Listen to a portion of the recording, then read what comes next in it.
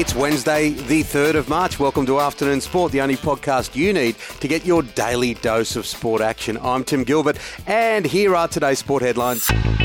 Test star Cameron Green is in a golden bit of form. The West Australian smashing the first of what will be, no doubt, many one-day centuries. Green pounded 144 off just 101 balls, including 16 fours and 4 sixes in an imposing one-day innings at the WACA. The 21-year-old reached three figures off just 82 balls as he put the Redbacks' bowling attack to the sword for the second time in 5 days. Meanwhile, stand-in Australian coach Andrew McDonald has hinted at changes for the third T20 against New Zealand today. The Australians are on the brink of a straight sets defeat in the 5-match series, having lost the first 2 T20s to the Black Caps.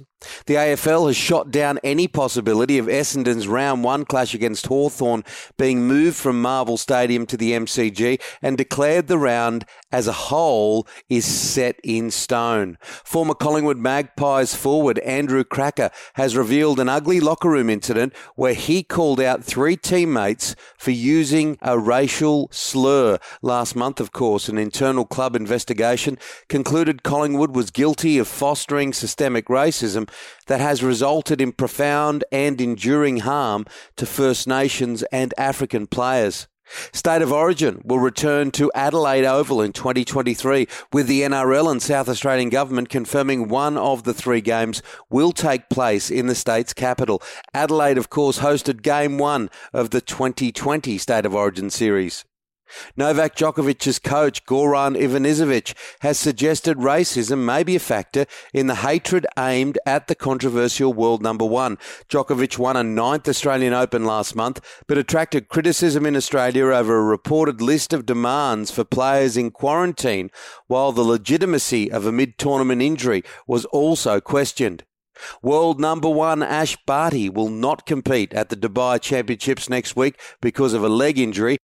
Last season's grand finalists, Melbourne City, have fired off a warning to the rest of the A-League that they may just have their groove back. A second win in a row, downing Western Sydney Wanderers 2-0 at Bankwest Stadium.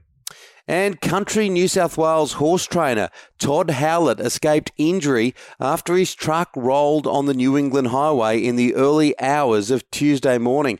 As first reported by RaceNet, Howlett was transporting horses to the track for track work gallops when the accident happened, moving into the highway at Belford.